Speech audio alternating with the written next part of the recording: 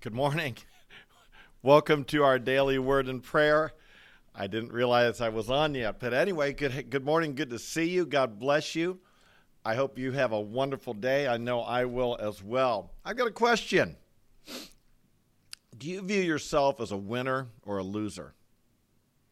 Do you view yourself as like life is hard and I'm always going to come out on the losing end and I'm not very good at things and woe is me and I bumble around and fumble around and don't do things very well? Or do you view yourself as like you're going to win? I asked the question, what do Tom Brady, Nick Saban, Michael Jordan, some of these people have in common? They've got what I call swag. When I used to coach, I'd talk to the boys about swag, and I don't mean that in a kind of a term that where you wear your gold and your bling or something like that. I mean, you walk with a confidence. You walk with a confidence and assurance. You stand up straight and tall. You believe you're a winner.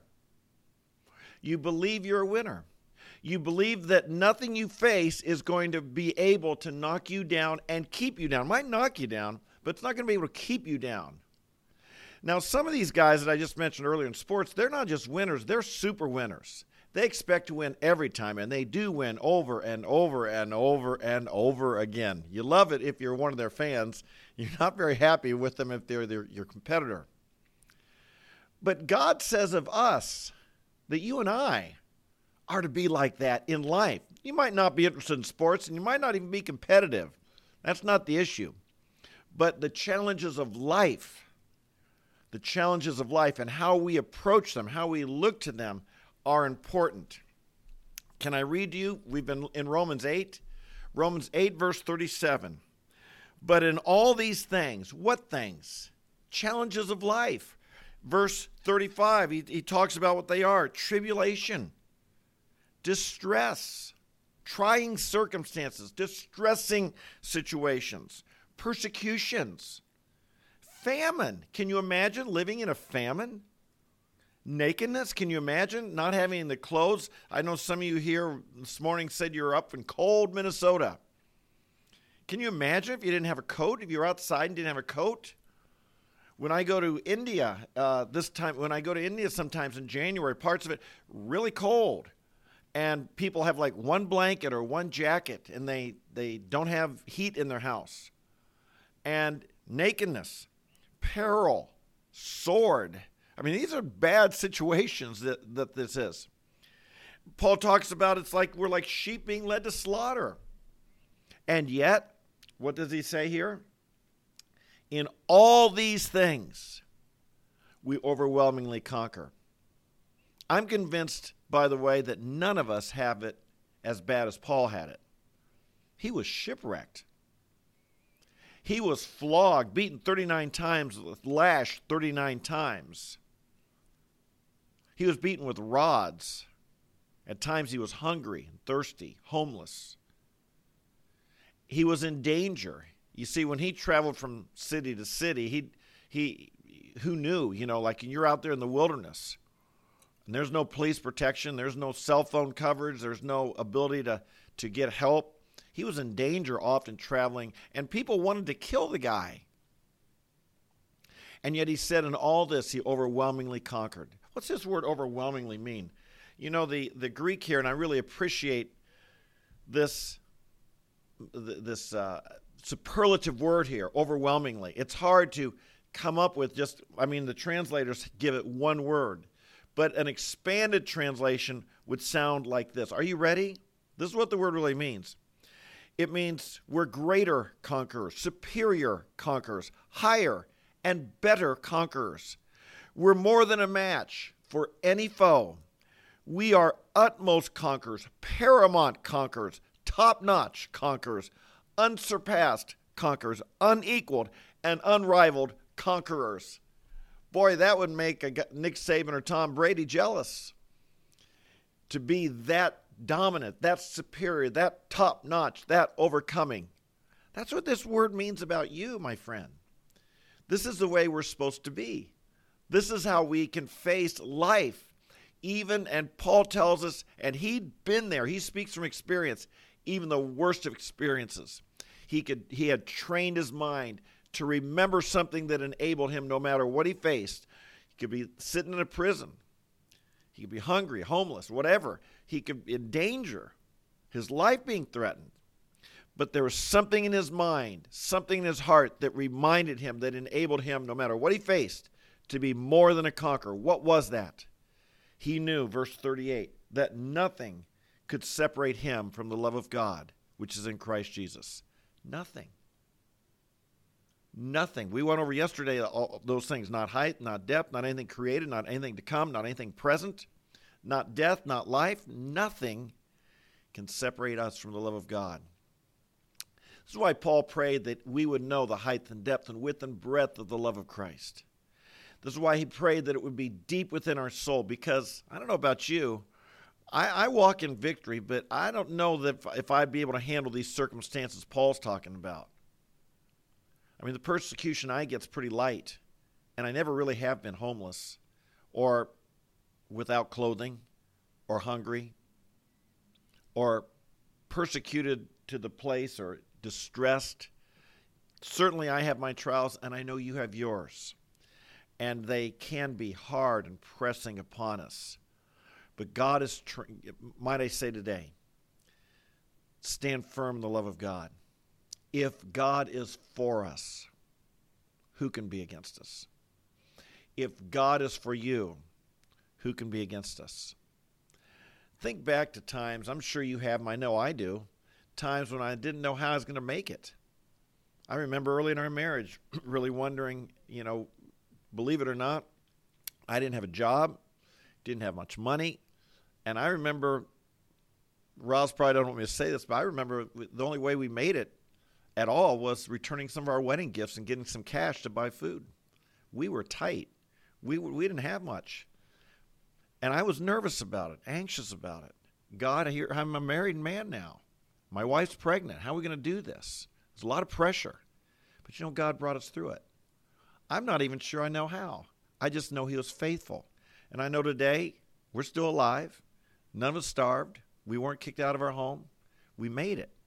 Our God is faithful to us. Our God is faithful. So, today, I want to encourage you, put on your spiritual swag. Walk with that confidence, that assurance that says, I know I'm a winner. This is not arrogance.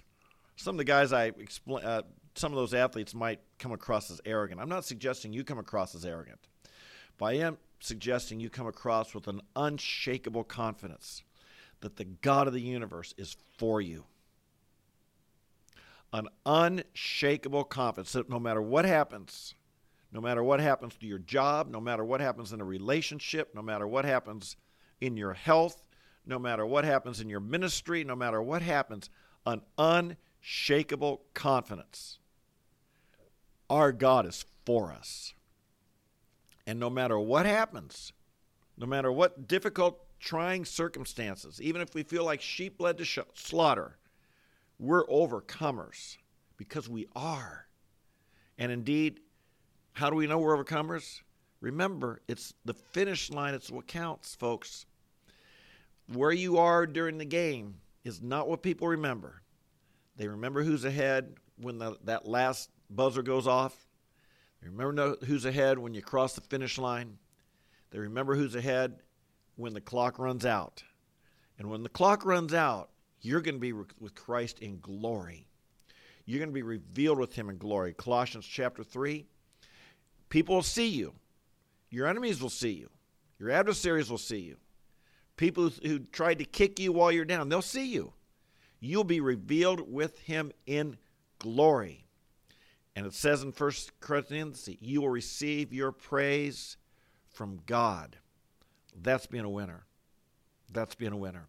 Nothing can separate you from the love of God, which is in Christ Jesus.